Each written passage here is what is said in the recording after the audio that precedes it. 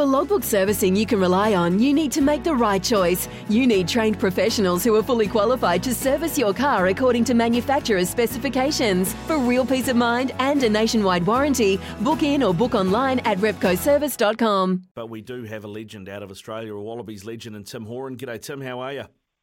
Ricardo, very well, mate. Nice to be on the show again. Yeah, thanks for coming on, mate. Thanks for giving us some time and plenty to talk about as well, mate. You about a bit of a shake-up at Dave Rennie's backroom staff.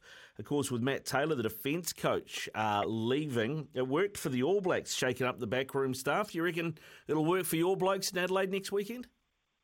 Yeah, an interesting one. Matt Taylor, of course, was at the Queensland Reds many years ago when Ewan McKenzie was at the head coach, and then he went away overseas, had spent a little bit of time in Scotland and came back.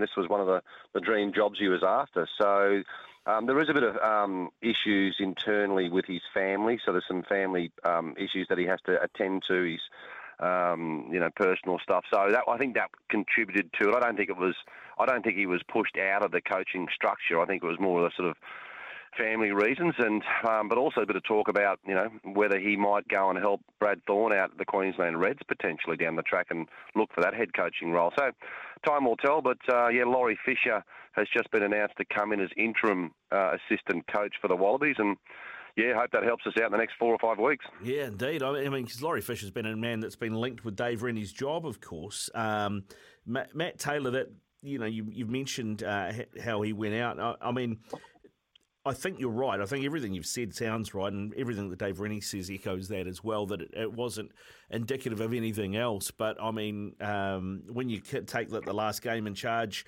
or as a defence coach was a 48-17 loss, you can see why people did question that.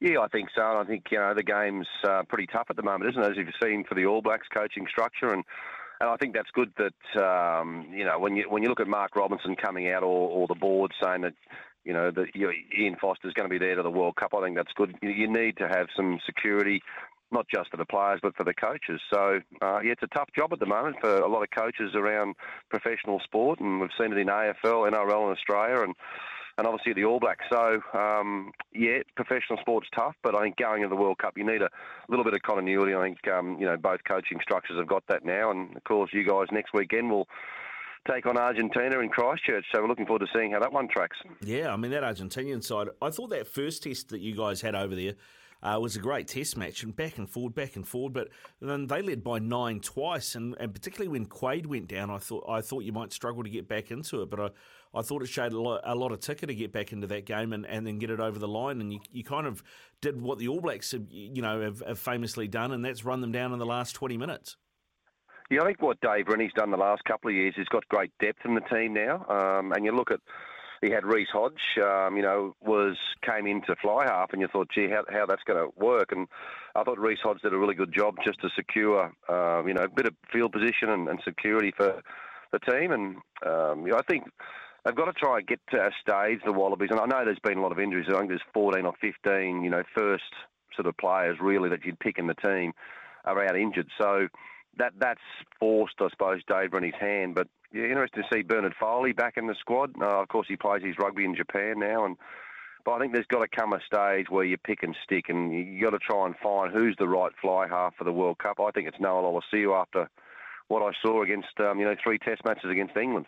Yeah, I was going to say. I mean, he had a bit of a baptism of fire last season with those 3 tests against the ABs. I thought he went really well at Eden Park, but just left his kicking boots at home. You could have won that one if he had them, but after that seemed to take a bit of a knock. But he had a great season for the Brumbies, and he seems to have kicked on again. Yeah, I think, I really like what I've seen for the Brumbies this year from him. He's a bit more experienced, and he's got more size about him, and he's not shy to take the ball to the line. So there must be something in that Wallaby coaching structure that they want to see improvement from Noah. I'm pretty sure he went back and played club footy back in Canberra, as a lot of Wallabies did, played club football over the weekend. They want players to get some game time. So, yeah, it'd be interesting to see what they choose in the next couple of weeks against the Springboks, because, as you guys have seen, they're a pretty outstanding outfit, the Springboks. Much better at home in South Africa than they are when they travel. Yeah, it's going to be interesting. I mean, obviously Brisbane's always been a strong place for you guys to host games. Adelaide is not a rugby city. I don't think that you could argue that. How do you think hosting there is going to go?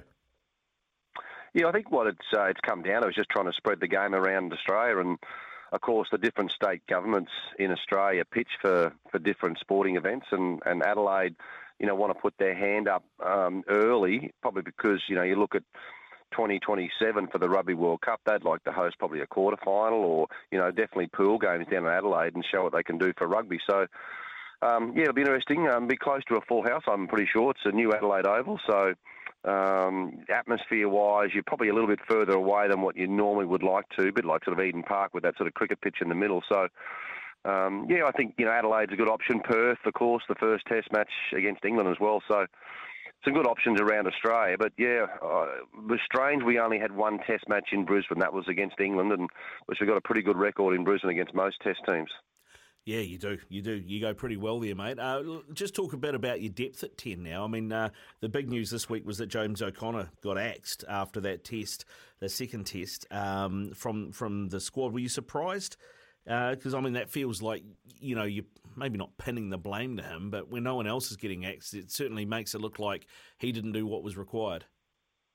Yeah, and I think that's what Dave Rennie said. He said he wanted James O'Connor's experience. He wanted him to lead the team around, and he just didn't get from James what he was looking for. I know it's different footy, but James O'Connor played club football yesterday in Brisbane and was brilliant for his club side brothers. But I know that's a different area. But yeah, maybe that's his last chance unless there's some injuries at 10. And Quade's going to be at least 10 months, and then that's pitching you 2 or 3 months out from a Rugby World Cup. So. If Quade can do it, anyone can. But I reckon he's going to struggle for the World Cup to be able to be at his peak post a ruptured Achilles. Then you look at who's next, and we haven't got a lot left. So, maybe Bernard Foley's there for a few test matches to make sure that Noah Olosiu can come through. And we've been short of 10s for the last 4 or 5 years in Australia. We haven't brought anyone through.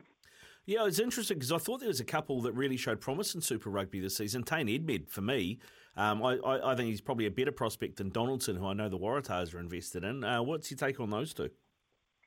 Yeah, I thought Tane Edmed was very good this year, and he's a tough player. But I even like Will Harris and Tane Edmed, Ben Donaldson. They're nowhere near ready for Test football, so they need to play a lot more matches and get themselves ready for Test footy. I think they're a long way off that. There's some other options around, but they're a bit young at the moment. A young fella called Jack Bowen, who's only 19. He's going to be impressive in the next couple of years if he gets out of club footy and he's in the Waratahs Academy. So there's some other players around, but I just don't think we've invested in key positions the last 2 or 3 years for the Wallabies. We've had Bernard Foley there for so long and haven't pulled other players with him through. What about there's a kid called Liner kicking around, and I know before the England series there was some talk of if the Wallabies won the series they might get Liner as part of the trophy. What's the word there? Michael Liner, he's got 2 boys. He's got 3 sons and 2 play rugby. One's Tom Liner, who is in the Queensland Reds sort of wider squad. Came back from England. He's only a young player, just playing club football at the moment. And then of course Michael Liner's other son was about to play for England before he got injured late in the season in England. So he would have been on Eddie Jones's touring squad and probably would have played a test match for England. So it'll be interesting to see what happens there. But, I think Tom Liner's a little while off and so are some other 10s. But you've got to bring them through. Yeah, you do, mate. You do. Hey, before we let you go, Tim, I know you probably don't really want to talk about it, but the Wallaroos last night against the Black Ferns, I thought in that Pac-4 series, it looked like the Wallaroos had bridged the gap a little bit. I know they still lost the game, but it was a pretty tight affair. But last night the Black Ferns were just far too good. Yeah, Black Ferns a really strong outfit, and I think the World Cup's going to be, a bit difficult for the Wallaroos, and they need to get their act together. That was a very poor performance from the girls, and I just think they through COVID, not playing for such a long period of time, I think we've really missed the mark, and maybe we've got to invest more time and money and also some energy into the Wallaroos to a bit like what the Aussie Sevens girls have done over the last 5 or 6 years, is go and recruit some players from other sport and get them involved to lift the ability of the girls, because, losing by 50 points is not great.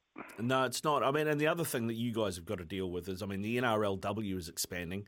AFLW is big, they're having to move venues because they're selling venues out now. They're having to go to bigger venues. So you've got more competition on that front. But in terms of how the funding works and where the priority is, given that it's an Olympic sport, is women's rugby in Australia, is sevens the focus rather than 15s?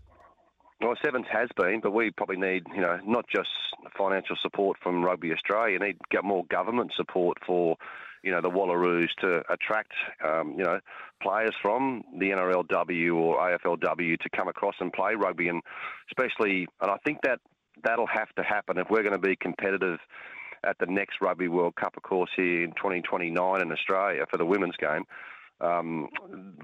We've got to be able to go and recruit, and we haven't done that well. And we've probably got, in the Wallaroos, you'd probably say half the girls should be there, the other half aren't up to the scratch, and you've seen that with the scoreline. Yeah, indeed. We've got a second test in Adelaide. Is there anybody that can come in? What changes do you think you might see, or are they pretty much hands tied? What they've got's what they've got? No, I think what they've got at the moment, that's okay. The girls are certainly trying, and they train really hard, but of course a lot of them aren't full time. They're all studying or working somewhere else. So until we get to a stage where the girls are potentially, most of them all, especially probably 20 to 25 of them are full time committed, and you've got the right players, I think we're going to see scorelines like this. But hopefully it'll turn around, the match in Adelaide on Saturday. Yeah, fingers crossed, mate. Fingers crossed they make it more of a contest. Tim, thanks very much for your time today, mate. Go enjoy the rest of your Sunday, eh? Well, thanks, Ricardo. Good to chat. Good to chat, mate. Tim Horan there with us here on SENZ. This is the Rugby Run. Here's some tips for maintaining your Trex deck. Occasionally wash it with some soapy water or a pressure cleaner. Trex composite decking is low maintenance and won't fade, splinter or warp. Trex, the world's #1 decking brand.